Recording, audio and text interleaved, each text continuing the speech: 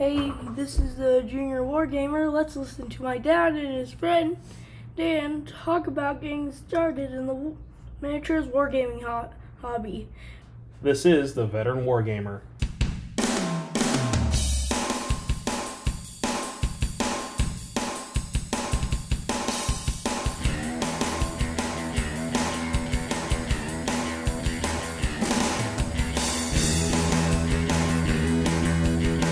This is the Veteran Wargamer. I am your host, Jay Arnold. I am joined for episode 70 by friend of the show, Warhammer hobby hero himself, the Lonely Havoc, Dan Hello, hey. Gomez. Episode 70, that's a big deal. That's good stuff. Thank you very much. Your Yeah. your numbers are around there, aren't they? I did 50 like a month or two ago. Episode 50, Okay. yeah. You're getting there. You're getting there too. Getting there. Getting there. Long time listeners will remember that I had Dan on and we talked about any number of veteran related things. And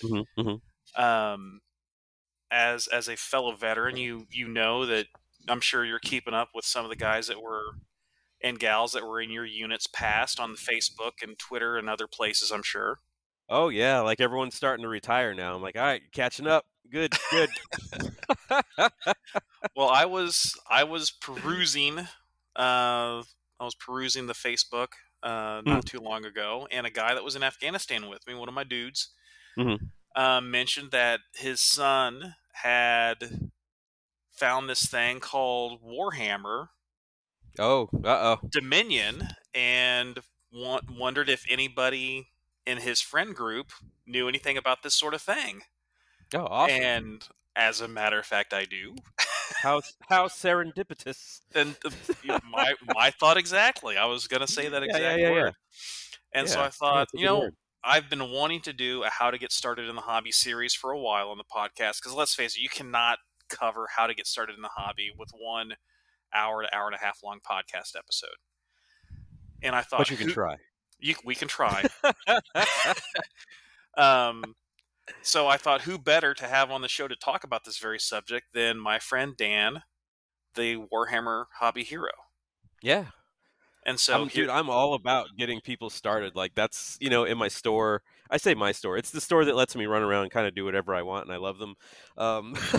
I kind of like, I'm always pushing for new people. Like, we got the other people that have been playing. That's well and good, but like, let's get the new people in there. So yeah, I'm all about this. Yeah, and that store is Plug 'em, baby, plug 'em.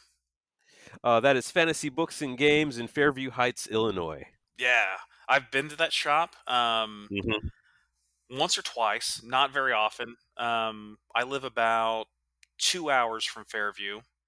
Okay, yeah. I don't get down there nearly enough. We keep talking about you and me getting together and getting a game in. Yeah, we're gonna do it one of these days. We're gonna have to, definitely.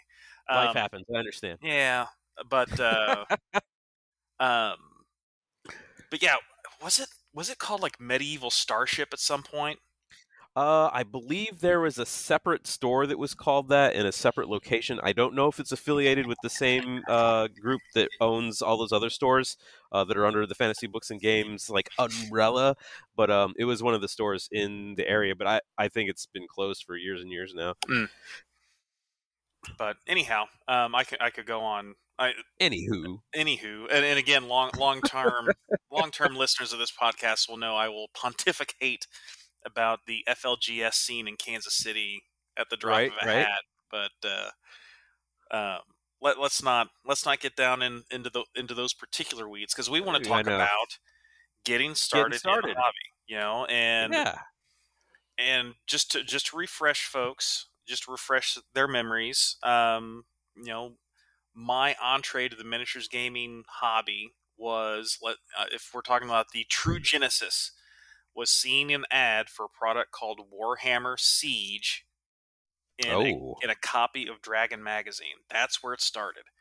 And I thought, man, this looks really cool. And there was this picture of a breached castle wall, and there are these they looked like eggs on big, long, spindly legs. And creepy. Come to find out, they were Eldar dreadnoughts standing in the breach of a castle wall with orcs trying to defend against defend the breach. Yep.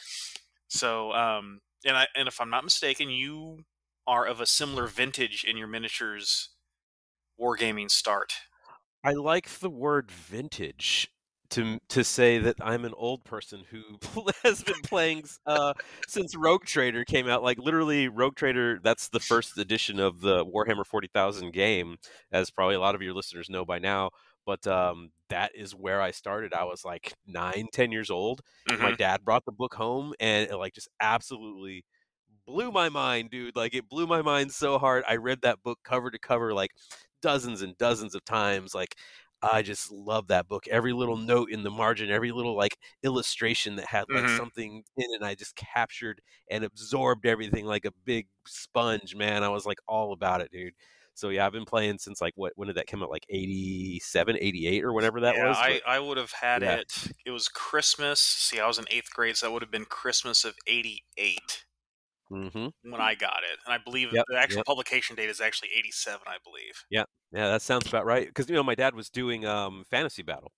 Okay. And Warhammer Fantasy Battle like is the fantasy version of swords and all that kind of dragons and stuff Hmm. of the same game. And then when 40K came out, like Warhammer had just been doing the fantasy thing and hadn't yet gone into the sci-fi realm, right? So all the stuff that they came up with. Of course, it's like it's derivative of a lot of other things, right? But it just Hmm. hit like just the right notes, dude. Of like scary, the grim, the dark, all that kind of things, and it just totally captured me when I was a little dude, like so Yeah. hard.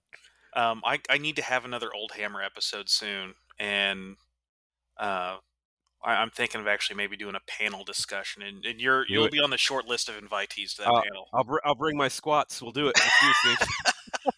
and your Zoats.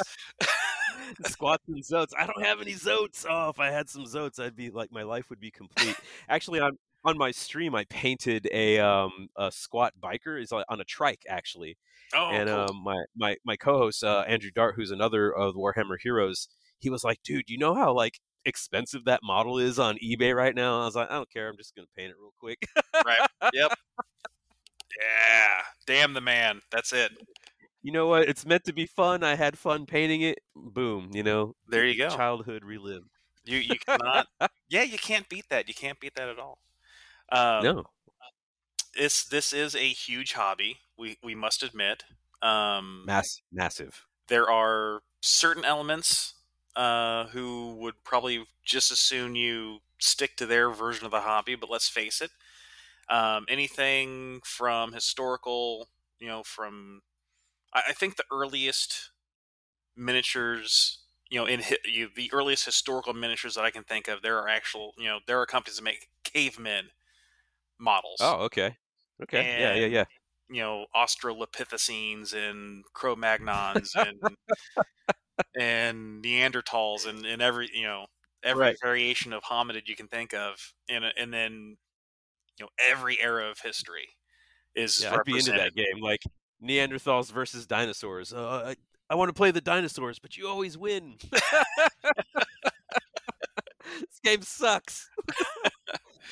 Well, we got to wait for the next edition comes out when they introduce the arrow, you know? And then everyone's like, the Neanderthals are OP now. They got arrows. All I got's a stupid addle. It's awful. I'm over here throwing freaking peach pits at this thing. It's not doing anything. Yeah, like that's a great point. Like what's out there, right? That's what we're kind of talking about right now. Yeah. It's like people. So here's my thing. I equate Games Workshop to Dungeons and Dragons, right? When anybody Hmm. says, "Hey, I play RPGs," they go, "Oh, like Dungeons and Dragons." Hmm. And now I think Warhammer, or excuse me, Games Workshop Warhammer IP has gotten so big that if you say I play tabletop war games, maybe a good 7 times out of 10, someone will say, "Oh, like what Warhammer," right? Because Right. that's the name that's out there right now. And although they did, recognize me as Warhammer hero and all these kind of things, I don't do exclusively Games Workshop games or anything like that.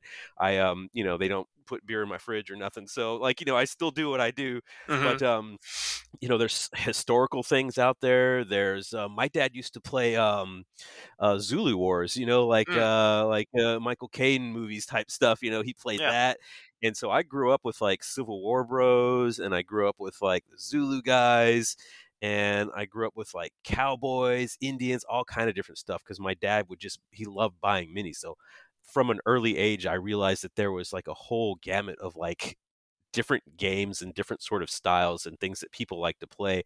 So it's not hard for any hobbyist to find a game that's going to be relevant to the thing that they're interested in. Absolutely. And, you've got all sorts of every flavor of fantasy you can imagine, whether that is, your Tolkien-esque, you know, Dark Ages, Europe inspired, Lord of the Rings type thing, or Yeah, your yeah. more high fantasy, which is, basically high medieval with dragons, or, Steampunk. Steampunk's another. Well, I mean, steampunk's great because you can have kind of science fiction elements, but you also have some Yeah, historical elements, and then that yeah. also kind of melds into Victorian science fiction. So we're talking about John Carter of Mars and Thrax and white apes and rocket ships and everything.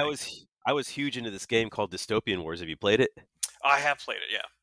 Oh man, we used to play the hell out of that game. We used to play it so much, and then the company that has the game kind of like went under, and then somebody else bought it. And yeah, Spartan kind of like pooped the bed a little bit, and so like it's one of those games where it's a totally different format. It's like little ships on the ocean or floating ships on the ocean. I sound like Jalad Tanaga here, but like like it's completely different. So you can get games where you're playing as like a ship or a boat, or you're a guy with a gun, or you're a dude with a spear trying to kill a dinosaur. I mean, you can find whatever it is that like floats your boat or kind of ignites your imagination. And I mean, there's so many different games out there, and if you're lucky, they're still even like being supported. Yeah. Well, support for games is another issue altogether. I did an episode talking about quote unquote dead games. I don't believe there is such a thing as a dead game. No, because people will still play it if you have it, right? Absolutely. Yeah.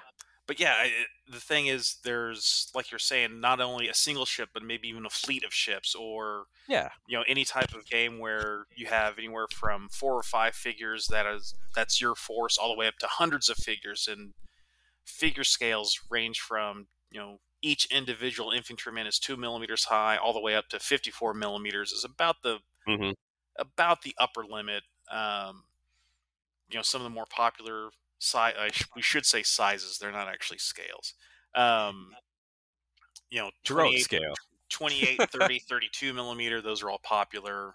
15, 10. I'm getting into 10s with War Master. Okay, cool. War Master's an older GW Games Workshop game where you have these large units, and a unit will have multiple figures. But, yeah, I think that's really cool. There's guys doing. I'm following a Facebook group called Warhammer in 15 millimeter, and it's people that are like 3D printing like Warhammer stuff at like 15 millimeter, like that small scale, and it's so cool. It looks really cool. Like I'm trying really hard to ignore it because I'm like, I could do that. Like you could buy a whole army for like $20, and it's like hundreds of little figures. Yeah, I gotta stay away from that. That's dangerous. And with War Master, there's a huge surge in the last year or so of folks doing 3D printed miniatures in 10 mil for War Master. Yeah. And I will. I'm slowly, much too slowly, but I am getting stuff painted, which is big for me. I am getting stuff painted for a Vampire Counts army. Okay, awesome. I was pretty proud of I've got a Vampire Lord on a I forget the proper term for it, but it's basically an undead dragon, and I also got 2 units of spectral ghost things. Again, I forget the proper name for them, but ghosties. Yeah, I like ghosts. Ghosts are cool. But fun to paint. So if you are coming to this episode wondering what you can do with the miniatures wargaming hobby, I can tell you, because I've done a lot of it, is you can do just about anything you can imagine. You can do anything. Yeah. You can do anything. Anything that interests you, like Dan said, whether that's fantasy, science fiction, historical, a mashup of all 3 of those. And now with 3D printing and the highly talented and highly imaginative folks that are out there that are making files for 3D printing, I mean, for crying out loud, Yeah. a guy I follow on a guy I follow on Twitter over the last couple days has released screenshots of a battle llama that he sculpted, and it's Rider. It's for an RPG that he's playing in, and his character is this llama riding vagabond, and You got to have a battle llama. I mean, that's yeah. just So I mean, the thing's got armor on it, for crying out loud, and it's totally BA. It's badass. So yeah, literally anything you can think of. But I think what we probably ought to do is kind of dial it back and try to rein in our imaginations just a touch and find a couple of touchstones that people can go off of. And where sure. many What are people, what are the touchstones? what many people start with is, quite frankly, a starter set. And Yeah. typically, Yeah. a starter set is going to have just enough to get you start playing and the hobby aspect. So you're going to have a handful of models, maybe a few more than a handful. Some rules, even if they're a rudimentary version of rules. Maybe some dice, and maybe a measuring device, and usually some type of hobby guide, like, hey, how do you put these together? What do you do for paints? You know, that sort of thing. And the first starter set I remember seeing was the Warhammer Fantasy Battle 4th edition, and that had plastic high elves and orcs and goblins. And then shortly thereafter, what's that? Good set, yeah. That's that was a good set. And if I'm not mistaken, the next starter set that I remember seeing after that would have been the 2nd edition of Warhammer 40,000, which had orcs and goblins and space marines. Always gotta have the Space Marines in there. Always gotta have the Space Marines. Always gotta have the Space Marines. So, fast forward to 2021. Games Workshop they have released, I guess, the Age of Sigmar, which is their current version of Warhammer Fantasy Battle, to put it simply, and a set called Dominion. Right, they've got that coming out, or it is out. It's out, yeah, it's out, baby. And they've got a new set for Warhammer 40,000 that's coming out shortly as well, right? Yeah, there's one that has what's it, like Grey Knights and stuff, or something like that in it. Oh yeah, Hex War, I think it's called. Yeah, that's another one. And Thousand Suns. Yeah, they're just pumping out these sets, man, big time. And but I think they're a pretty good value typically, because if you like sort of price out the models that you get, usually the starter sets that Games Workshop puts out are actually pretty good.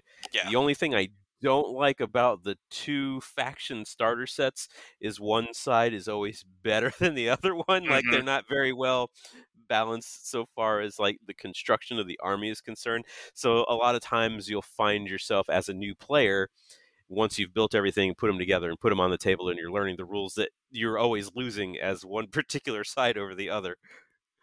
Yeah. Well, I mean, that opens us up to a whole other discussion, which I'd be willing to have. That's a whole other thing. That's a whole other thing. I will say this. No matter what game you get into when you're starting out, when you're starting out, well, we'll put a pin in that, because I do have it later on in the notes. We'll put a pin in that. Yeah, we'll pin it. There are some other things out there from GW.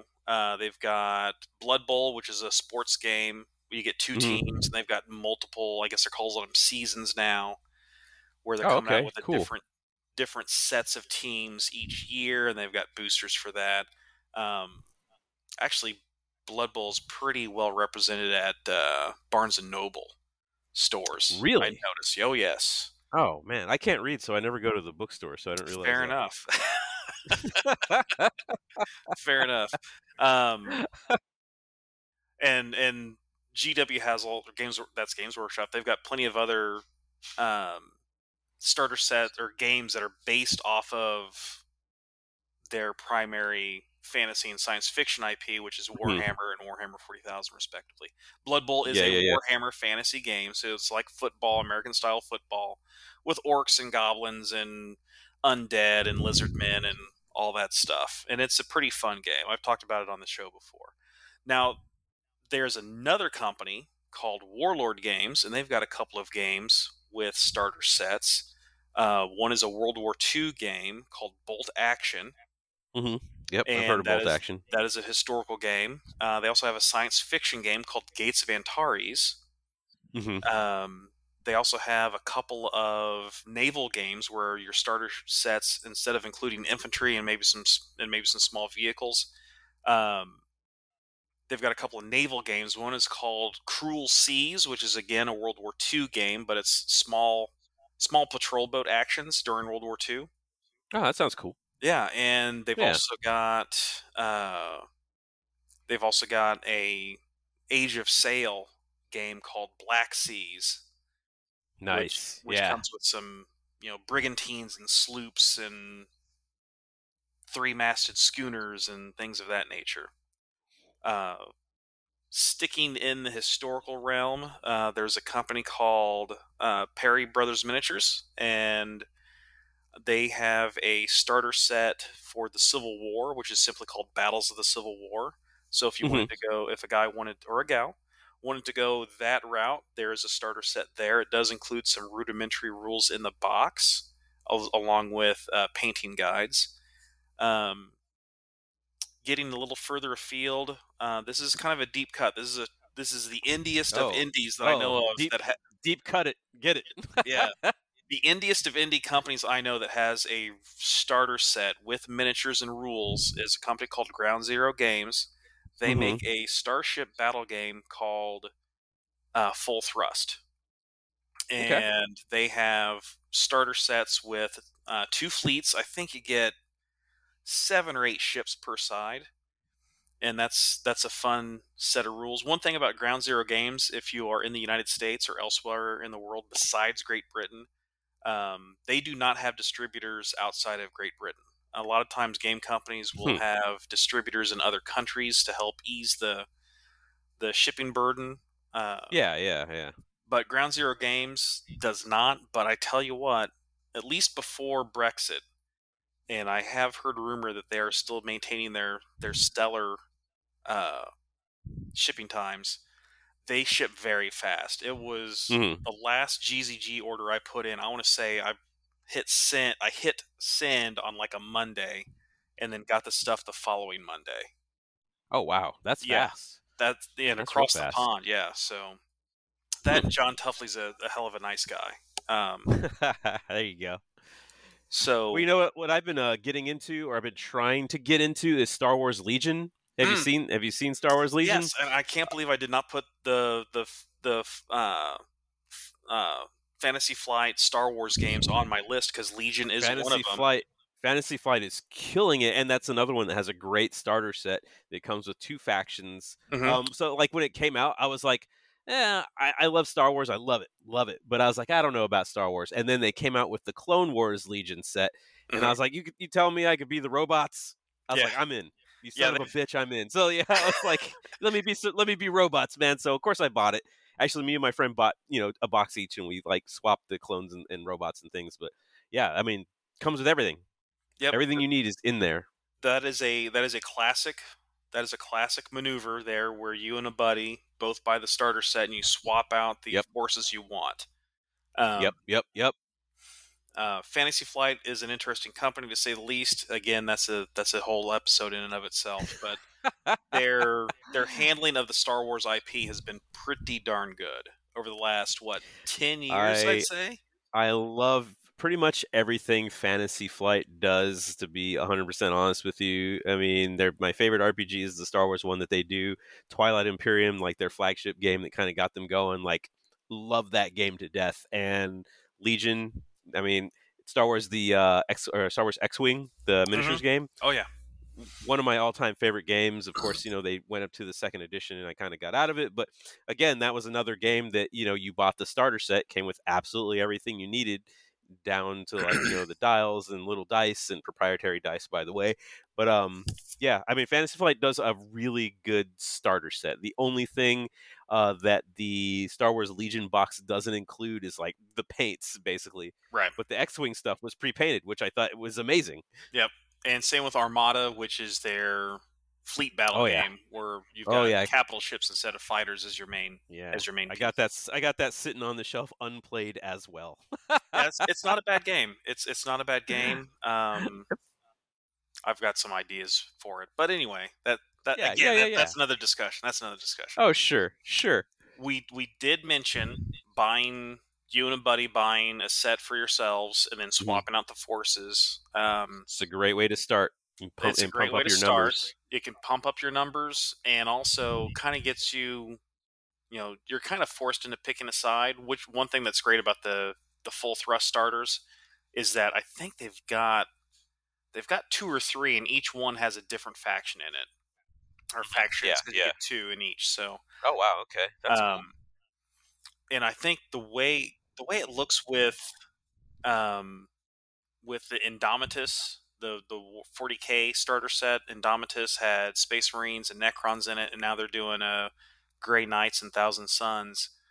That seems to me like they're coming out with multiple starters with Right, different just factions sort of in 'em. different factions. Yeah, so there's like more choice because typically, I mean, if we bring it back to like third edition where somebody had to play this stupid Dark Eldar that just looked freaking awful, and like imagine if you got stuck with that half of the set, how upset you would have been back then.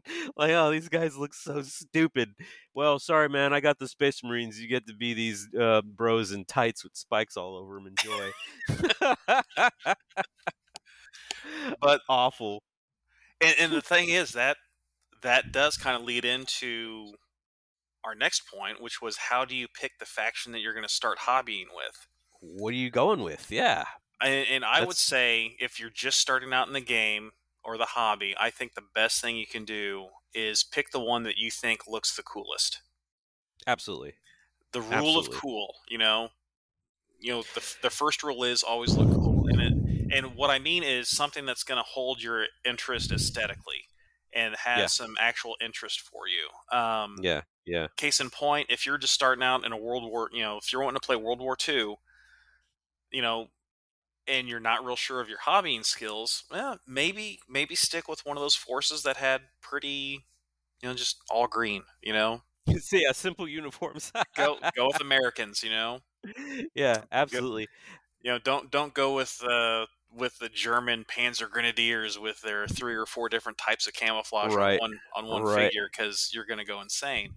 But yeah, pick something that's cool. Pick something that's going to hold your interest, because really at the end of the day, you're asking yourself to get invested not only in the money but also in the time of just sitting down and doing the hobby aspect, right? The hobby aspect is the assembling of figures, the painting and whatnot. Yeah.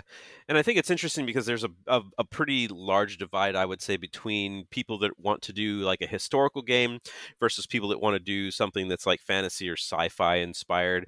Because if you really are like into history and you want to like explore like the uniforms and kind of get things right and just perfect, then like, yeah, you're going to pick something that appeals to you because you want to make it look exactly like from history and from your history books. With your fantasy and sci-fi games, you're going to pick something that kind of inspires you to sort of put your own take on it, put your own spin on it. That's why Space Marines are so popular in Warhammer, because you can paint them really any color you want, and there's like no wrong answer as far as that's concerned, right? And that faction in particular, because it's like dudes just head to toe armor.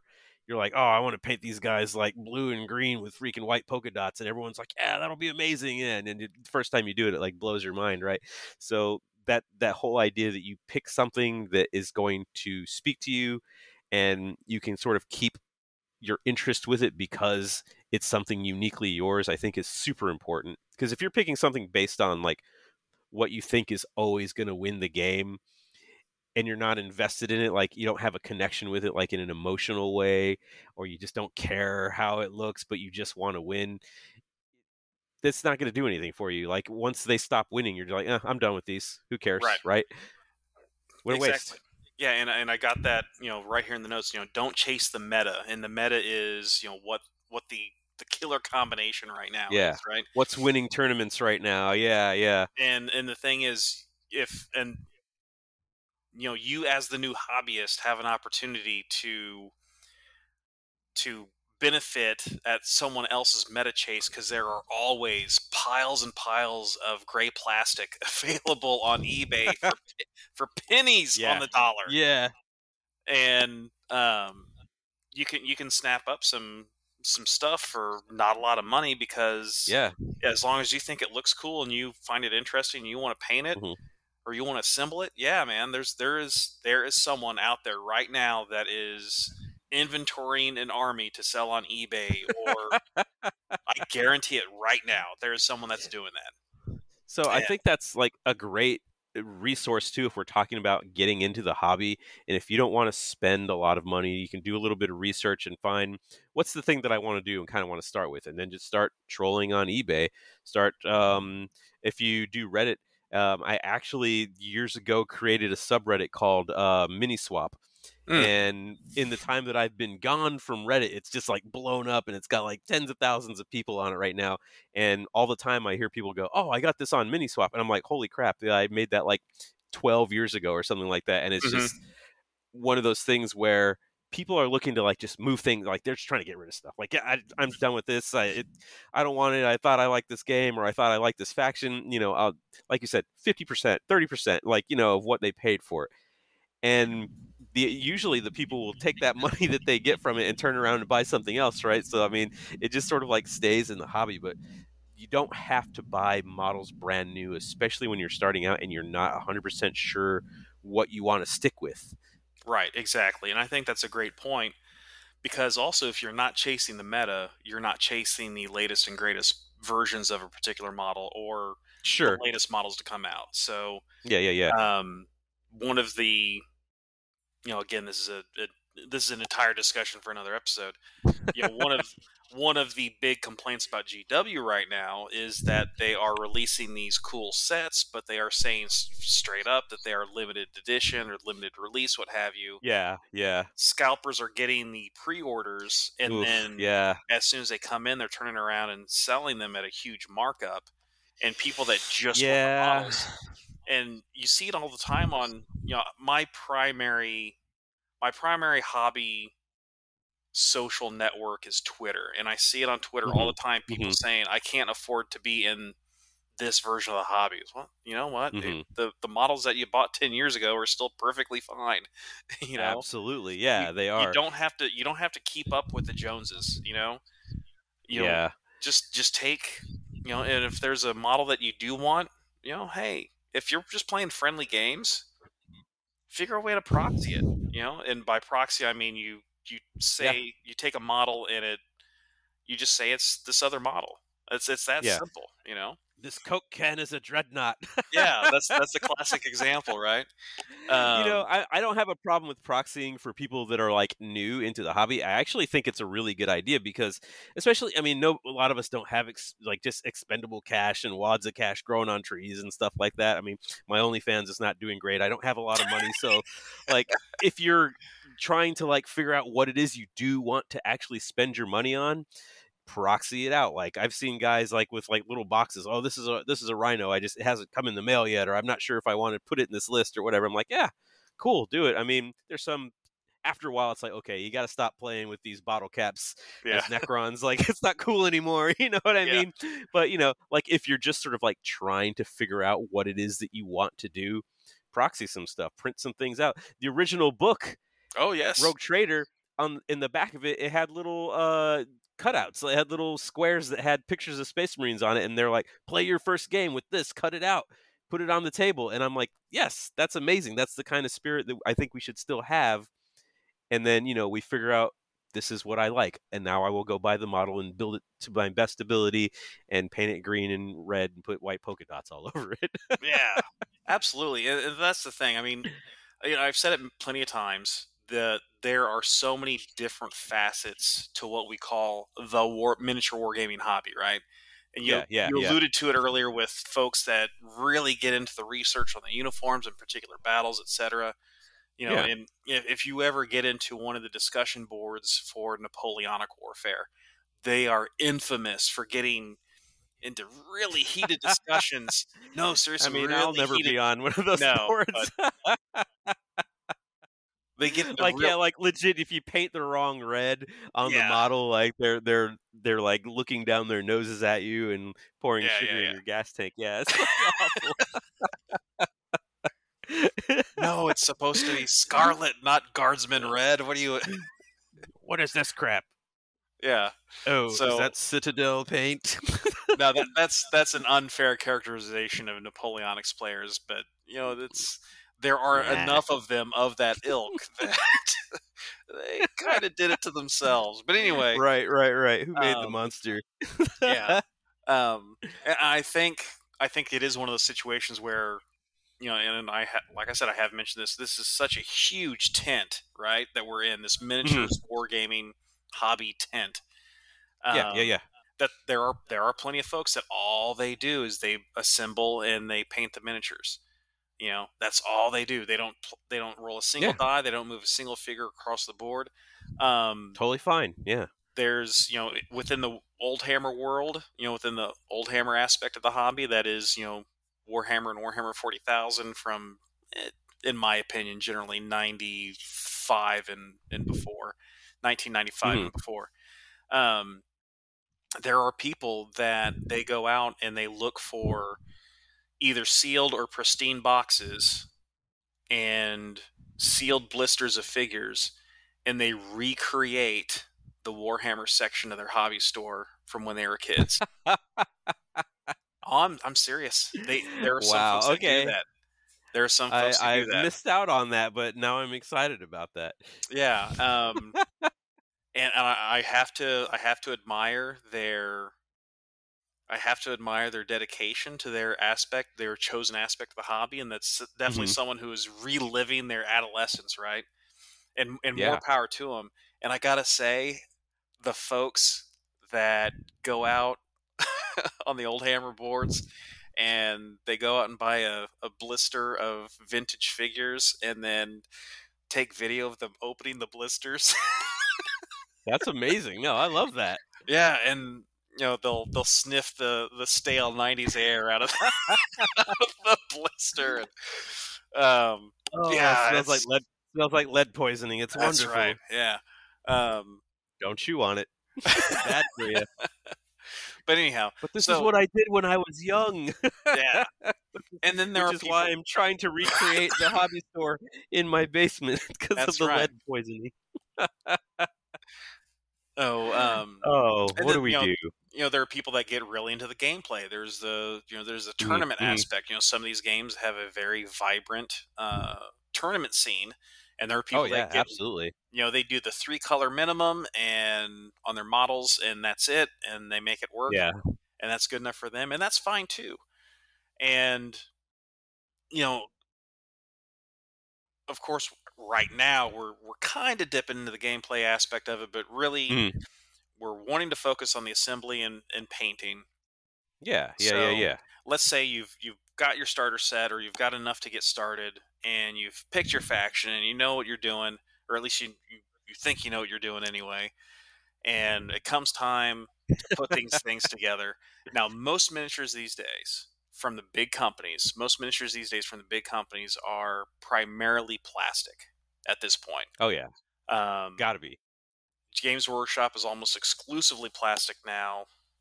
They do have a kind of a boutique label, Forge World, which does stuff in resin. And they did, well, we won't talk about Finecast. Let's not talk about that. Let's not talk about. Is Finecast even available anymore? No. It's way not available. Sometimes you still find the models, obviously, because they're still stock. sitting in a dusty shelf somewhere with big holes in them, and people are just like, "Nah, I'm good." Yeah, pass. Let's see, Warlord. A lot of Warlord stuff is plastic, although they do have some metals as well. Perry, a lot of resin. Oh, a lot of resin also. Yeah. Perry's stuff out there. I mentioned Perry earlier. They're exclusively historicals, but they've got some plastics, but they're mostly metal. And they're the Legion figures are all plastic. Fantasy Flight had another big fantasy game called Rune Wars, and those are all plastic. So pretty much most of the figures from most of the big companies are going to be plastic. Some of the most of the independent companies that are out there are either 3D printing in resin, or they're metal. Yeah. Plastic injection molding, getting that set up for a company is prohibitively expensive. Yeah. And in order to make their money back, they have to churn out thousands, if not tens of thousands of kits. So only Right. the Yeah. biggest of boys can play in that particular field. So Yeah, yeah, and even then, all the plastics are not created equal. Like true. the Games Workshop plastic is just a lot easier to work with. And I Mhm. used to play War Machine and Hordes, Mm. and that plastic is a little more rubbery and gummy, and it's difficult to work with. Even the stuff from Fantasy Flight for the Legion is just a little bit gummier than the stuff from Right. Games Workshop. So Yeah, with yeah, it's you never know what you're gonna get, man. Mhm. Without getting down into the science and the chemistry of it, there are a number of different types of plastics and resins that Yeah. these models are made out of. But generally speaking, you're going to Generally. want a small list of tools which you can buy at your hobby store, or you can get a lot of these tools you can get at Walmart or a general hobby and craft store like Michaels or Joann Fabric. Mhm. And Mhm, mhm. typically you're going to want an X-Acto knife. And I've got a solo episode that I did earlier. I'll have a link in the show notes where I talked about working with foam board, and I spent 5 minutes talking about the X-Acto knife and its origins. So check that out. Did you The know? origins the origins of the X-Acto knife. Yes. Did you know, Daniel, I that did I probably did not. Please go. the the the X-Acto knife was originally Mhm. designed for Mhm. use as a disposable scalpel blade for surgery. Mhm. Mhm. Yeah, I could buy that. Yeah. Could buy that. Yeah. Now, It was yeah. Go ahead. Oh, I was gonna say it wasn't brought over on the Mayflower by Ezekiel Zacto, and he was like, "Oh man, I gotta whittle some stuff," and they're like, "Oh, Ezekiel, you're always trying to whittle stuff," and he's like, "Well, I'm gonna come up with a blade, and I can whittle, and then if it snaps, I can just replace it." I actually have surgical blades, is what I use in my X-Acto knife. So yeah, I mean, it makes sense. You got to cut somebody open, and you got to put your models together. Like, boom, one tool does it all, man. There you go. There you go. And there's a surgery connection in one of the products we're going to talk about here in a moment. But anyway, Oh. yeah. So we got so a lot of companies too make proprietary tools Mhm. that you can also buy in a set. I actually have Army Painter, which is a Yeah. they do paint, they do wet palettes, all kinds of stuff. You can buy an Army Painter like model building set that comes with like a little bit of glue, comes with a sprue cutter. A sprue cutter is a very, very handy tool that I recommend that everybody gets.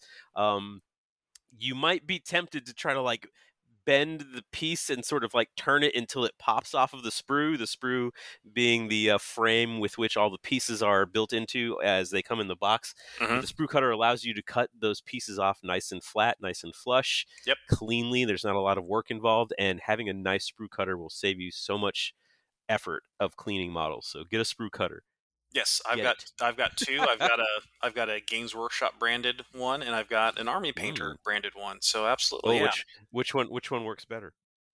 I have not used the Army Painter one yet, so I can't say Really? it works better yet. So I pretty much use my Army Painter one exclusively because I did get that in one of the sets that I was talking about. That came with it came with a little X-Acto knife, Mhm. came with the sprue cutter, it came with like a little thing of glue, and I mean it's great. And it was like $12 or something like that. Yeah. Like it wasn't a lot of money for all the tools that you'll need. Right. Some other things that you might find handy are going to be some files, because as your best efforts as they may be with your flush cutters or your sprue cutters, there might be a little nubbin left, and you're going to want to clean that up. Also, a lot of times with metal and plastic models, you've got the way they're made is you've got two pieces of a mold that slam together, and they get some type of material put in them, whether it's the plastic or some sort of resin or metal, and there's a Yeah. little bit of a line. It's usually referred to as a mold line, and sometimes there's larger chunks that might be called flashing, and you want to get rid of that. So files, little needle files or jeweler's files. Again, some of these Mhm. same companies have their own branded version that you can buy. They're not terribly expensive. I mean, you're going to want Yeah. a set of files probably. Now, GW Games Workshop makes a mold line scraper, but Yeah, they do. rather than buy one of those, you can take the dull side of your X-Acto knife and it does the exact same thing without having to buy another tool. It's a pretty neat looking tool, though. It is. It is fair enough. I think you can also I think you can also open like a beer bottle with it. Um, you could stab a guy in the solar plexus with it if they attack you, so that's pretty handy. That I is mean, handy. you could do other things with You it, could. but I You think could. it's interesting because they make all these tools that are like specific for one reason, Mm-hmm. for different for different tasks, and I pretty much use an X-Acto blade for like everything. Like I don't Yeah. have files, like I just scrape with my X-Acto blade and cut myself up and whatever. Giving blood's fine, it's cool, but there's like sandpaper and things like that sometimes you'll need. I really like sandpaper, especially if I'm gluing a model flat onto a base. Mm. And like if it's got feet, you kind of put the sandpaper on the table, you sort of put the feet of the model on the sandpaper and give it a little scrape so it's nice and flat. So sandpaper is super, super helpful. Yeah, and Now also the big question here, yes. man, are you a plastic cement guy or are you a super glue guy? Depends on what I'm gluing. So I use if I am super glue gluing for everything. Okay, fair enough. And there are a couple schools of thought here. I also will sometimes use, depending on what the model is, I'll use like a 5-minute 2-part epoxy Oh wow, sometimes, because that's also handy for filling in gaps, that invariably Mhm. form. Yeah. But I am very much a plastic cement guy when it comes Mhm. to well, especially the Games Workshop style of plastic, which it's a type of plastic called ABS. Mhm. But the plastic cement, it's basically just what is it? I can't remember what the chemical is right now. It's not benzene. It's something it's something terribly toxic and terrible for you. Oh. Acetone. That's what it is. Acetone. Okay, yeah. Plastic cement is basically acetone, and what it does Yeah. is it melts the plastic, so you're chemically welding the two pieces of plastic together. Mhm. Yeah. Super glue, also known as CA glue, and this is where the surgery aspect gets brought up, because super glue was first developed to be used as instant sutures Yeah. Just in minor glue surgery. yourself shut. Yeah. Yeah, and the thing with super glue is if you're in the hobby long enough, you will glue your hands together.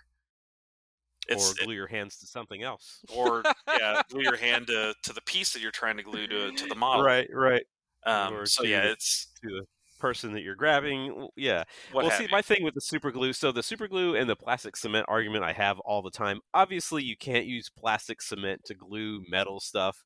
Sure. We understand that, but across the board, I like super glue on models because super glue isn't as permanent a bond as plastic cement is. Yes. And if you're like me, you're constantly like, you know what, I'm just going to change this guy's arm, I'm just going to change this guy's weapon, and I'll pop the model in the freezer for a few minutes and get it nice and brittle, and pop it right off, and it's clean. If you use plastic cement, like you said, you're welding it together, so that joint is not coming apart ever again, and then you try to pop it off and you rip the dude's hand off instead, I can appreciate that viewpoint. I am of the opinion that once I'm done with a model, it's done. You're done forever. That's it. Hands off. Yep. Okay, that's cool. Very final. I like that. No, it's just something that it's just the way I've developed. Once I don't know. For as long as I've been in the hobby, I don't have a lot of completed stuff to show for it, and so just finishing anything, is enough for me, and I'm never gonna, is like I posted those War Master figures about a month ago that I'd finished. Dan, those were literally the first models I completed in like a year and a half. Wow. Yeah.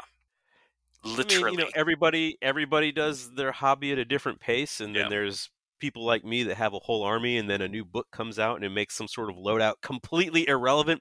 And you're like, all right, I'm about to snap all these arms off and glue new ones on because I can't take Twin Link Devourers anymore on my Tyranid Warriors. Thank you very much.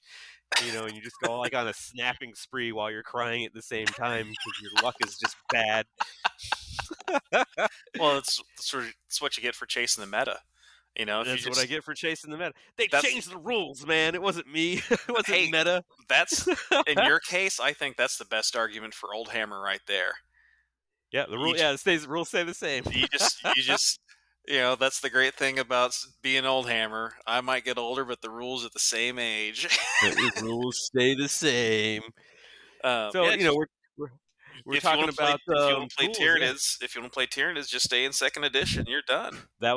That was a long time ago, man. I've since reformed myself, but the models look really cool, and I keep looking at them again. I've played every army in games in Warhammer Games Workshop games. I've played almost every army, and I'm working on that, man. I'm Fair on enough. a 12-step program. I'm coming back. I'm making amends. Fair enough. So let's talk about paint. We've got our figures assembled. We have debonded our skin from that Dark Eldar web spinner, and we've attempted to put plastic arms onto a metal body with plastic cement and failed. And it didn't work. It didn't work for some reason. All we did was got high, and you had to explain to our parents why the house smells bad. That's right. So we got to paint these things, right? And we're not just going to splosh a bunch of paint on with, just any old brush. No, we have to prime our figures first. And basically what priming is going to do is it's going to allow the finer, more refined paints, if you will, that we're going to use to actually put color on our miniatures to stick better. Because the primer is there to basically take a super smooth plastic surface and make it just a little rough.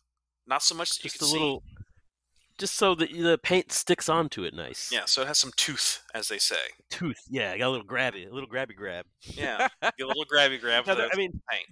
There's a lot of different primers out there that you can buy, and if you go to the game store to get your models, you're going to see the paints, you're going to see primers. Games Workshop makes a primer, Army Painter makes a primer. I am of the mind that they are overpriced for what they are, which is the same paint that's probably in Rust-Oleum or whatever other cans are out there. I use Rust-Oleum camouflage primer paint, as do I, because it's super thin and they've got a range of colors. I like the tan because the colors show up on it very nice. It's a good mid-tone if you're painting light or dark. The Army Painter Games Workshop stuff, you can get the colors that hey, I'm painting Ultramarines. What's the right color for that? Hey, we got the right color in this can for you for $30. Problem solved, yay. But if you're doing anything else, just go buy Rust-Oleum paint or go buy a different primer from Hobby Lobby, or not Hobby Lobby, from Home Depot or whatever. You know what I mean? Yeah, certainly not Hobby Lobby because they're a bunch of jerks. But anyway, they are insane. Yes. There's a news story that hit today. I'll just stop now because I don't want to edit any further. But anyway,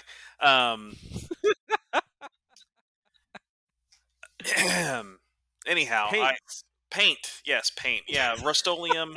I agree with you, Dan. The Rust-Oleum, they do make a nice product. I did go to my FLGS and I did buy a can of Vallejo primer, and I used it, and it has a nice effect, and it's not as expensive as the other upper tier brands. So not as expensive as your GW or your Army Painter, and I like it. And what's really cool is it actually comes with 2 nozzles. The can came with 2 nozzles for, I want to say it's just a slightly different effect that you get out of the different nozzles, but I just forged ahead and just sprayed the heck out of out of the models I was spraying with it. Anyway, but so you got to prime them, and you can either use spray cans like we just mentioned, also known as rattle cans by some folks, because there's a little metal ball bearing in the paint to agitate it, to mix it up. in the Yeah, can. and I'm gonna give your listeners a tip here. Don't try to stab a spray can open to get the little ball out. I don't want to name any names, but someone did that when they were younger and like just had paint explode like all over them. It's very dangerous. Not a great Don't idea. do that. The ball is not worth it. Let the ball go.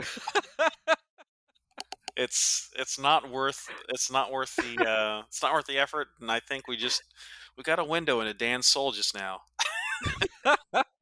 Like, aren't you curious? Like of what that? It's like whenever you get the cans of Guinness that has the widget in there, you know, the little widget, and you're like shaking it around. You're like, man, I want that widget. What is that? And it's just like a little plastic ball. It doesn't do anything. It was the same thing with the rattle can. I'm like, man, what's in there? I need to know. I was that kid. Let me take this thing apart. Made a mistake. Fair enough. Now, Still living with it. there are two other ways to prime your figures. One is with a brush, which is slow and tedious, Ugh. but it can be done. And Ugh. I've done it myself recently. I wasn't a fan, but it can be done. And you can also use an airbrush. I have to say, there is something supremely satisfying about priming a figure with an airbrush, because you just you see it in close detail, because you're doing it one at a time, and you're applying very thin layers of paint, and just the going back and forth, and it's gray, and oh, now it's blue. You know, thin layers. That's where I messed up. Yes.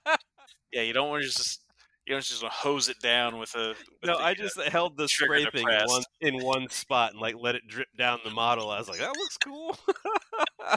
Well, being a Nurgle player, that would probably work. So, you know, and that's like my whole thing. I don't even know how to paint. I'm just like, it's fine. And they're like, that's amazing, Nurgle. I'm like, oh yeah, it's Nurgle, yeah. Absolutely. What's Nurgle? What is this Nurgle? Airbrushes are good. Yes, they are good, but I feel like they are very complex and finicky machines that take a certain level of both maturity and personal fortitude to deal with. So for beginners, I don't know if I would recommend airbrushes, but if that's what you want to get into, oh man, they're a beast. They can be a beast. Airbrushing is almost a separate hobby unto itself. Yes. Oh yeah, absolutely. Absolutely. There's a significant amount of, and it's kind of similar to what I'm learning right now with 3D printing. 3D printing is almost a hobby unto itself. Oh, sure. Oh, yeah. There's so much to learn. There's so much to learn, and I would not, and just to echo what you're saying, Dan, I would not recommend starting out trying to airbrush, because that way leads madness. I would I would keep to the KISS principle in all possible manner. Oh yeah, always. When you're starting out. But the paints themselves that we use, there's a number. Primarily, most people paint their gaming miniatures with acrylic paints. And again, this is one of those things where follow the KISS principle. They're easy to clean up. You just use regular tap water. Some people use distilled water because they want to be fancy pants, I guess. But most people use what's that? I said, uh-oh. I got my jug of distilled water over here. I'm just sort of like pushing it aside, like, hi, the distilled water. No, it's good. It makes me feel fancy, and it's hydrating. I mean, it's cheap too. I mean, it's just like $1 for a gallon, so it's not that big a deal. It's fantastic. Yeah, acrylics, because it's all water soluble, right? So you don't need like paint thinners, which harsh chemicals and things like that. When I first started, I was using like the testers, which are enamel paints, which are like oil-based paints for like scale models like planes and ships and stuff like that. And that's kind of a whole different look and application as well. Yeah. I mean, it's possible to paint your minis with those kind of enamels. I mean, I did it when I was 12 years old, and it was terrible. But you're going to want to look for those acrylic water-soluble paints, because it's going to be the easiest way to go. Easy to mix, easy to clean.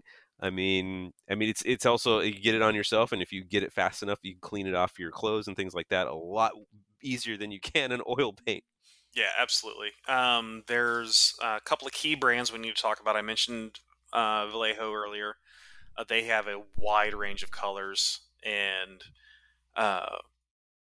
different aspects. They have a hobby, or they have a model color line, which is more Mhm. your muted colors for military modeling. They've also got a fantasy line, which has your brighter colors.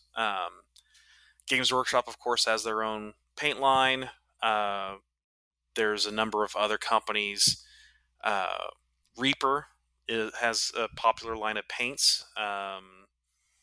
Let's see, who else does the dropper bottles? See, Reaper has the P3 line. Foundry, Wargames or Miniatures, Wargames Foundry, which is a miniatures company based in the UK. They've got a line of Yeah. paints as Yeah. well. Obviously I'm the gonna. Army Painter. They've got Yeah, Army Painter's good. line of paints.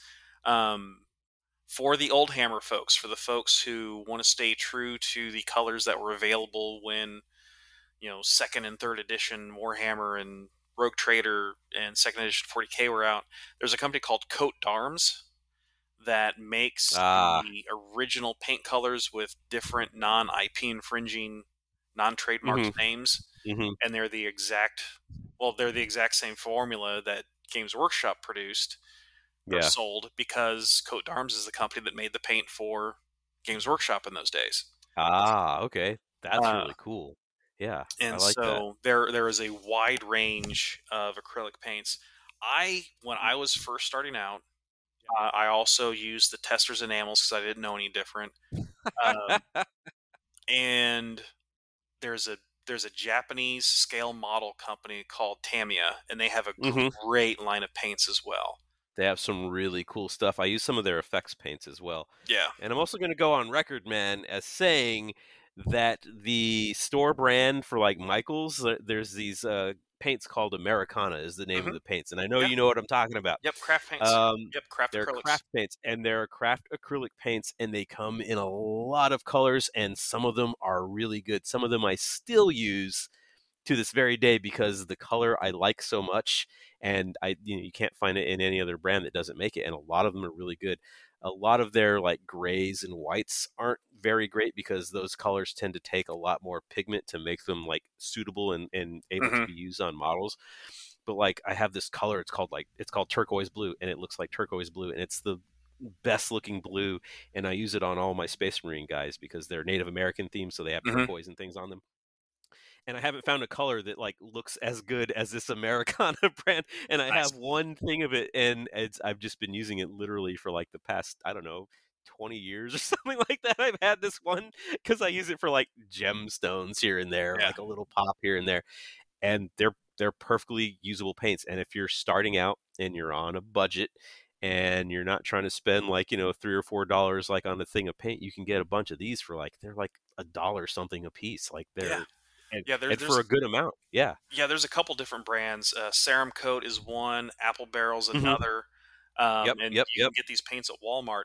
I really All the like hits. I really like using these types of paints for painting terrain, Yes. because I mean, You go through so much of it you for go terrain. you go Yes. through so much of it, and you can usually with terrain, most people are a little bit more slapdash is the term I Mhm. use in their painting, Mhm. and in their painting style, Yeah. and That's how I it's live my life.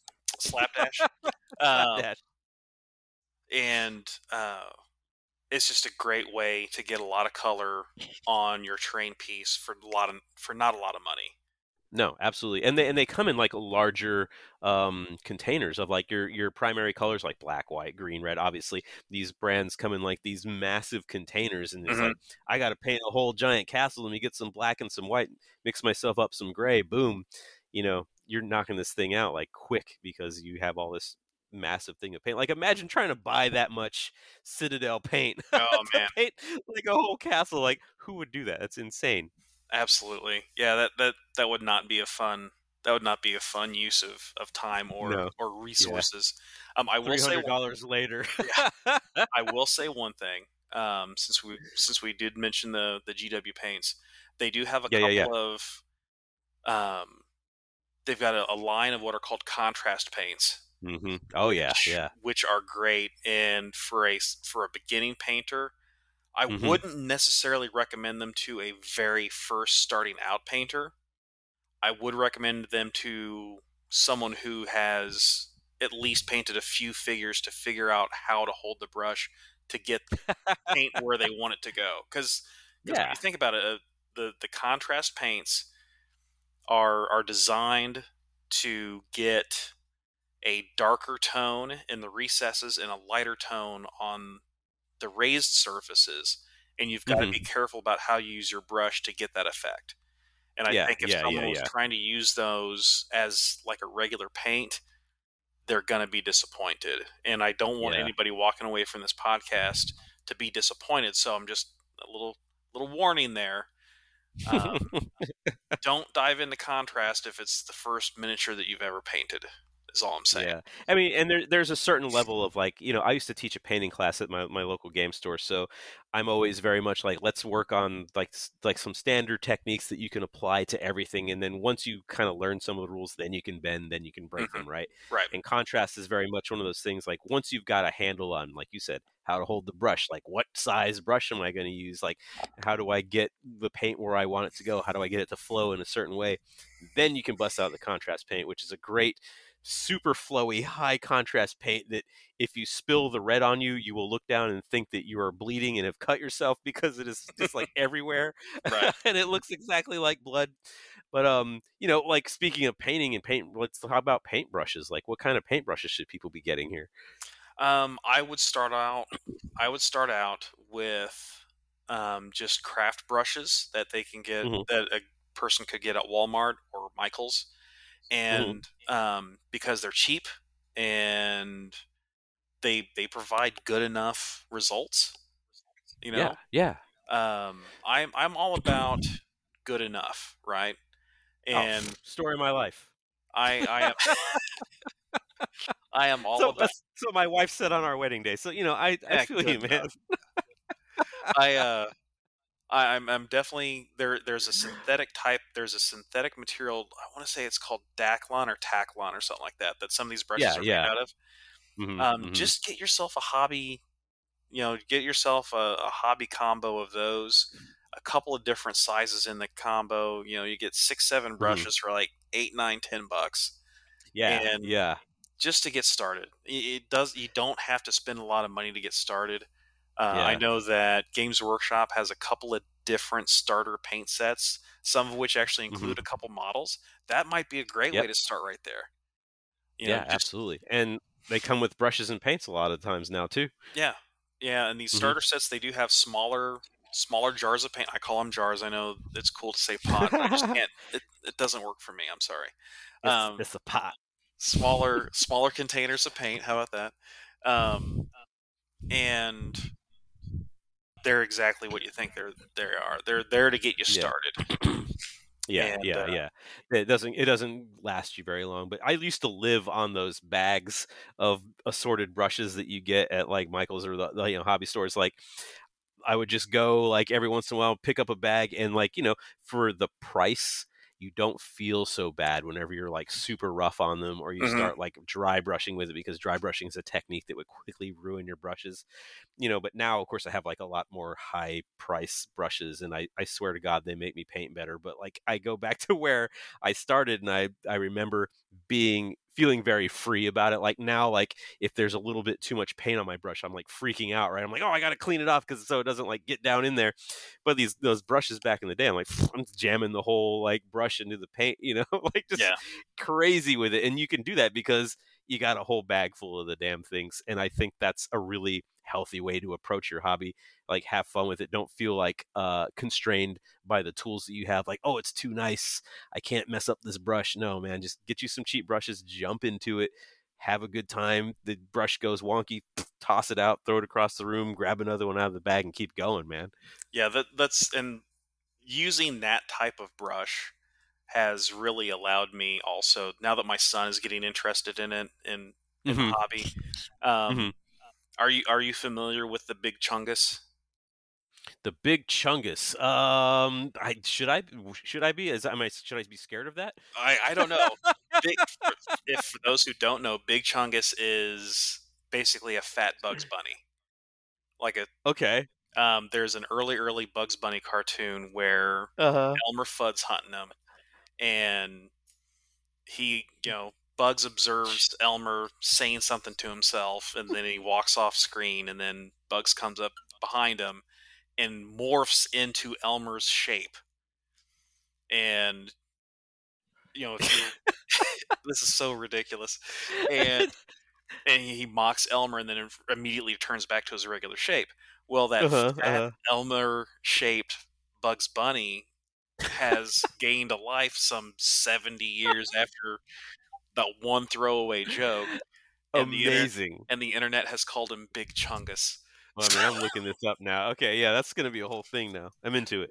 So my son Joey, aka the Junior Wargamer, he asked me to 3D print him a Chungus.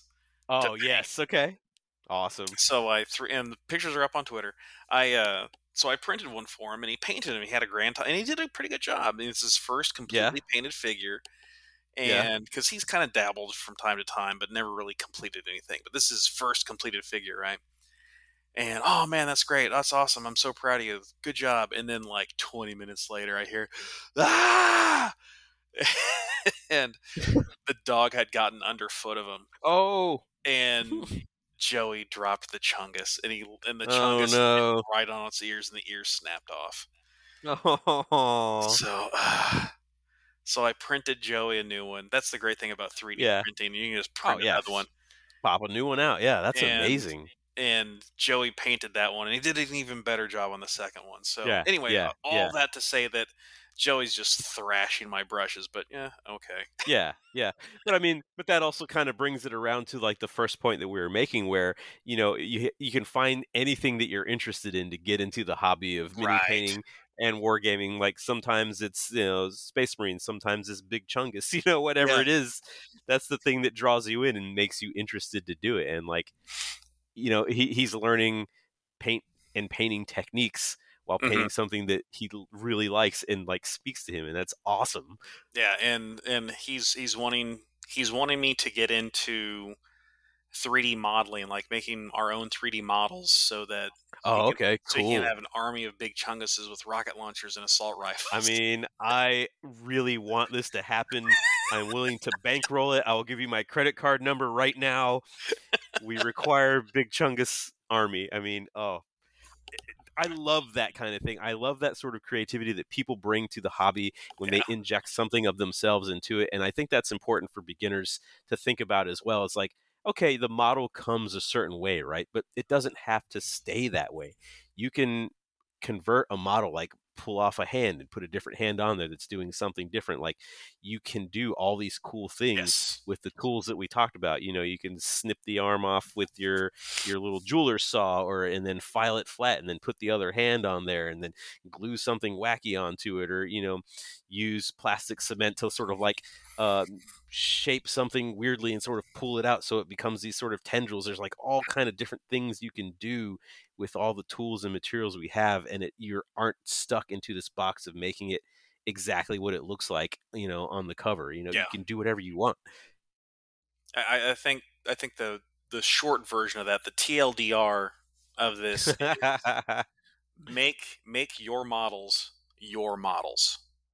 Yeah. And whether that's and because what did Joey do with the first earless Chungus? He repainted it. He repainted it into I don't know what, but he's now Chungus is blue and has a big red 7 on his chest. Yes. It's amazing. And I think if we're doing this podcast about beginners, I think that's something very important that we need to tell people that are getting into the hobby is there's no rules to this. Like you may go to the store and people are like, well, you got to do it this way, you got to do it that way. But no, there's no rules. Yep. Absolutely none. We'll take a page from old Frank Sinatra, and I did it my way, Yeah, absolutely. And that's the great thing, because your hobby is your hobby, and no one can tell you how to enjoy your hobby. True. They're gonna try though. They will try. But at the end of the day, if I've run games at plenty of different conventions, and I have not had anyone say anything like this to me, but there are anecdotes out there of people taking games to conventions, especially historical games, unfortunately, and somebody commenting on a quote unquote incorrect color on a uniform or a quote unquote Yeah, incorrect yeah, yeah, color on a yeah, flag or what have you. So, yeah, at the end of the day, it's your hobby, it's your game, and yeah. Absolutely.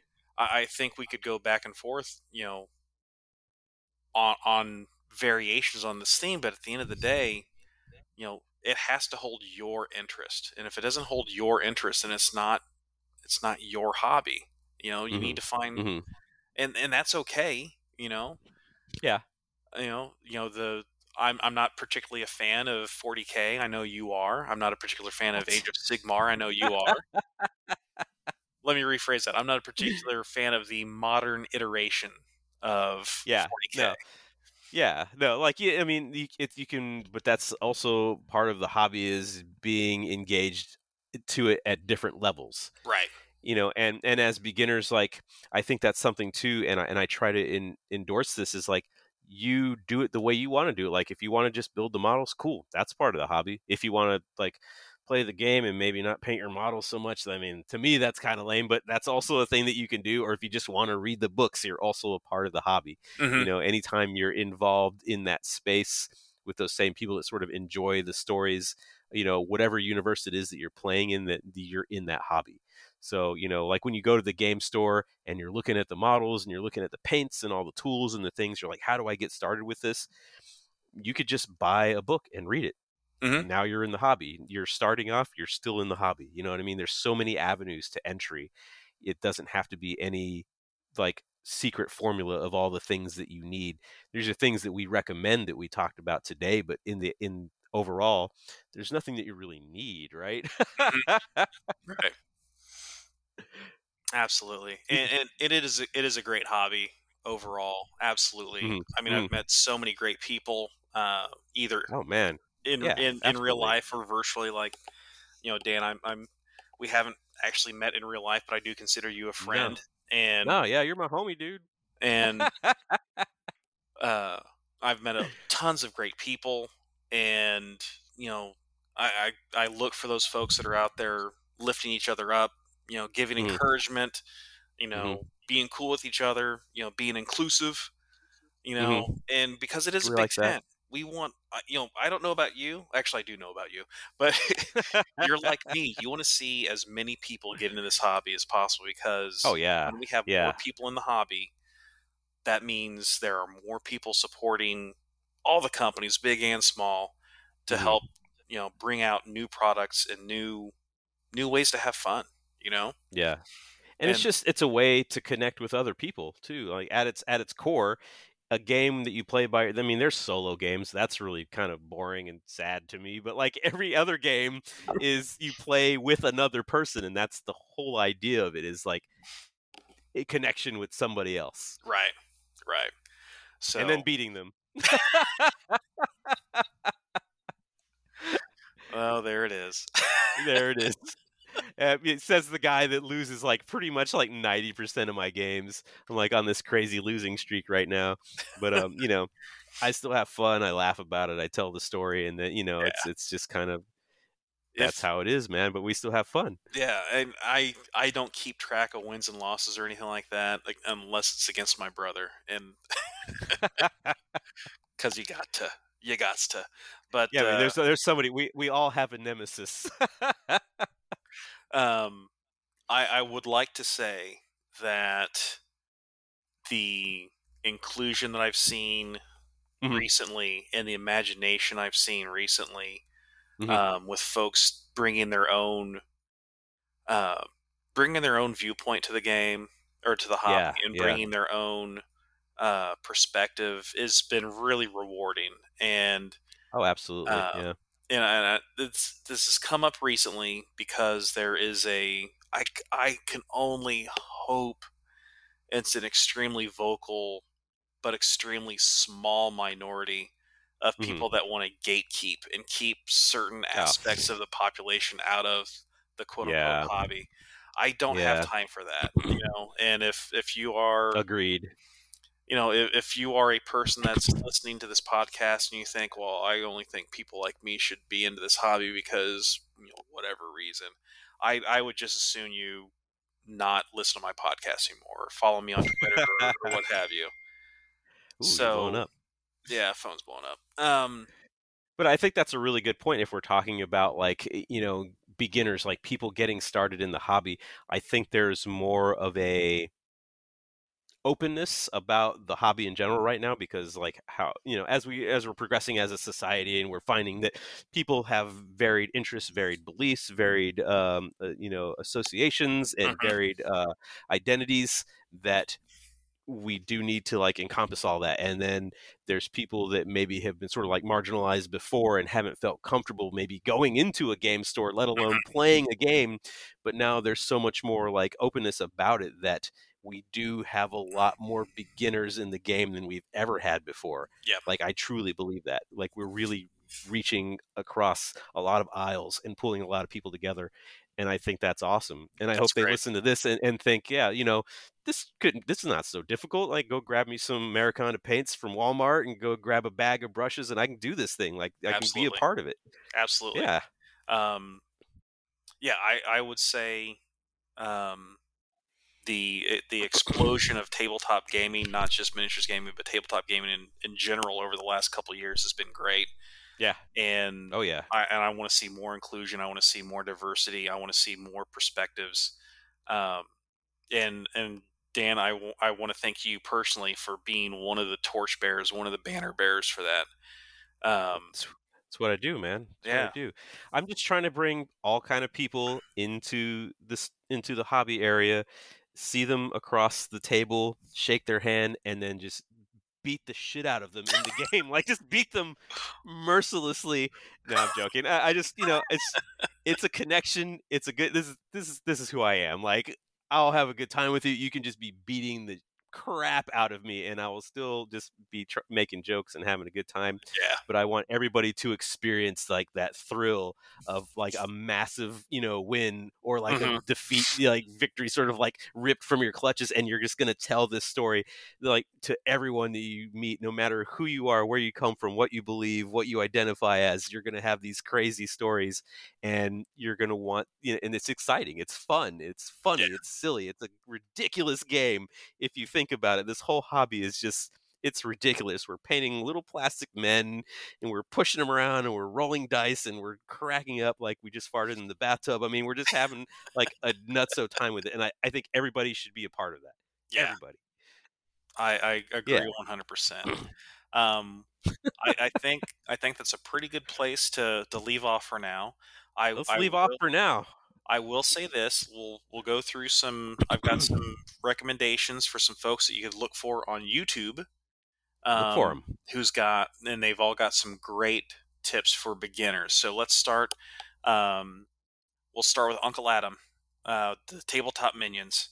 Okay, very good. He's got a great series of videos. He's doing one video every Friday, and then every other Sunday he does a live stream. Lots of great stuff on painting, on the hobby in general. Are you investing too much time or money or effort into the hobby? He's the thinking man's hobbyist, I like to say, because he really produces some very thoughtful videos on what it is that we're doing. Yeah. Why are we doing what we're doing? Very interesting. And really get he talked in one video that really hit for me, was a relatively early one in his YouTube career. He said there's in his father-in-law's house, there's this beautifully hand calligraphied or handwritten note or sign that he had above a door that said, "The price of perfection is prohibitive." And you think about that, and it goes and then he talks about the psychology of painting or starting to paint, and you can boil it down to perfect is the enemy of good enough, right? Yep. And it's great to try to achieve perfection, but you can't let it scare you into not starting. Yeah. Just by way of example. So that's the type of stuff that Adam has. Plus, he also has some really great painting videos. Sometimes they're co-hosted with a guy by the name of Sam Lenz, who is a Crystal Brush winner. Oh, okay. Yeah, very Crystal cool. Brush is the painting contest at Adepticon, which is a large convention held in Chicago, Illinois. Yeah, it's a very nice high profile painting competition as It well. is. Yeah, absolutely. So I'll have a link to the Tabletop Minions YouTube page as well as the list of videos specifically with tips for new painters. Another guy that is all about getting new folks into the hobby and about getting people started is a dude named Troy. I forget his last name, but he goes by Sonic Sledgehammer on the YouTubes. Sonic Sledgehammer. Yeah. He has a whole series of how I paint things, and they're science fiction, they're fantasy, they're historical, and I'd like to get him on the show sometime because he seems like a really nice guy. He was actually, to interject, he was actually like the second or third guest I had on my podcast. Well, there you go. I'm sure I listened to it. I listened to all your episodes, especially the early ones. I listened to all of them. I'm so sorry. Hey, I'm one of your early episodes. That's true. Hey, I'm so sorry. Oh, I forgot to ask. Well, hold on a second. I'll ask one odd question when we wrap up. I'll give you an odd answer. Yeah, it's good. Okay. And then the last one I want to talk about, and again, Adam from Tabletop Minions has been a guest on this show before, but also Duncan Rhodes Painting Academy. Duncan Rhodes was a Games Workshop studio painter, and then he became their painting presenter on YouTube, and now he split off and has created his own painting academy. And he's just a heck of a nice guy. I really enjoyed my conversation with him. And he's got a great series of videos. Again, he is branching off from not just GW stuff, so he's painting fantasy, science fiction, historical stuff. Really, really recommend checking Duncan's video series out on the YouTube, and those links will be in the show notes. Yeah. So, Dan, one last question. Yeah, go for it. Shoot. Before we say adieu. Before we say sayonara, yeah. Yeah, and that is, what is your favorite paint color? My favorite paint color? Oh, it's changed over the years, but I'm going to have to go with Mephiston Red. Oh, yeah. Because there's very few colors like this one that just layer over each other so well. Like, you could just paint a whole model with only Mephiston Red, and it would look amazing. Like, literally, you could do like Mephiston Red, maybe some Nuln Oil, and then just layer Mephiston Red on top of Mephiston Red on top of Mephiston Red, and it would be like gorgeous because it's like the most like gorgeous red color there is, and I love it so much. I put it on toast in the morning. It's fantastic. It can do no wrong. I'm thinking about leaving my wife for Mephiston Red. Like, absolutely, it's like the best thing ever. Yeah, I love it. So go get you some if you don't have some already, because it's just like literally the deepest, like sexiest red there is. Since you mentioned red, I will say one technique, one trick that I picked up, because I'm a huge fan of dry brushing. Yeah. If you want a deep red, or at least a well-worn looking red if you're using a dry brushing technique, dry brush red over brown. Yeah. And that really works especially for like red leather. If you're doing like red leather, it really looks nice. So there's like a whole like train of thought on that is also like painting colors over contrasting colors. Like if you paint red over blue, like it kind of like accentuates the red a little bit. So there's a whole, we could go on another tangent about that. Yeah, James Wapple is a guy that's kind of champions that technique, and he's amazing. He's amazing. Yeah, I'd like to have him on the show sometime, but I normally don't get that far down in the weeds in the hobby aspect, but right. And he's one of those guys that doesn't even look like he's trying, and then he's just like, let me put a little bit of this and smudge it with my thumb, boom, and you're like, wow, that's amazing. Yeah. How did he do that? Absolutely crazy. So good. Do you have one last bit of advice? One final shot, one parting shot. What do you got? My parting shot, find your own style, find your own voice. Don't try to make it look like it looks like on the box. Figure out the way you paint, what speaks to you, and how you want it to look, and don't listen to advice, but don't feel like you have to take every last bit of it. Find your own style. I love it. That's great. Yep. And and here's the TLDR. make your models yours, right? That's right. So I mean, we could TLDR this whole podcast and just be like, Dan just said crazy stuff. Find your own voice. Yep. Dan, thanks so much again for coming back to the Veteran Wargamer Show. I appreciate it. Love it. Anytime you need someone to be nonsensical and cackle in your ear for an hour and a half, man, call me up.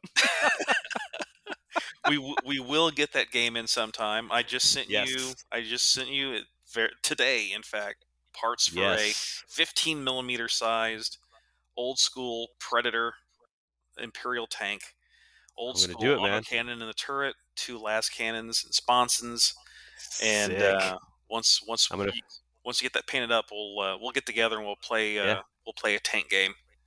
I'm gonna paint it on my stream. I'm excited about it. Good.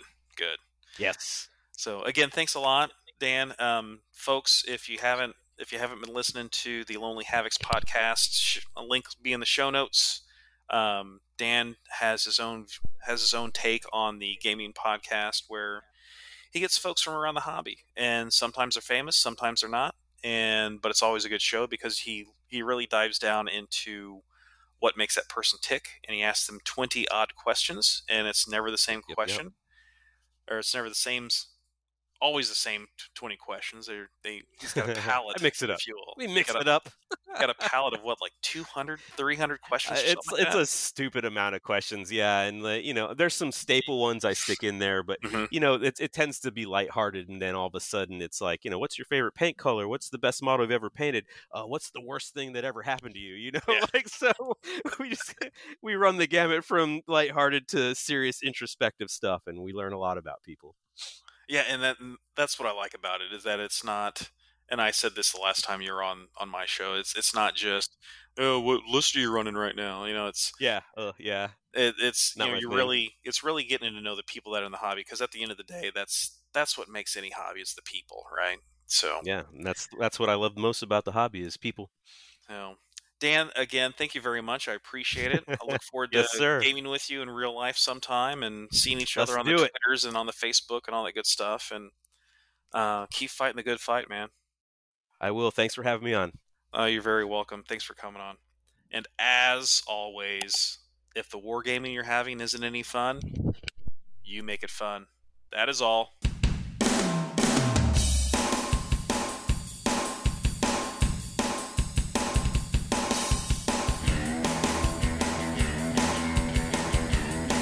The Veteran Wargamer is copyright J. Arnold 2021. Music courtesy of freemusicarchive.org.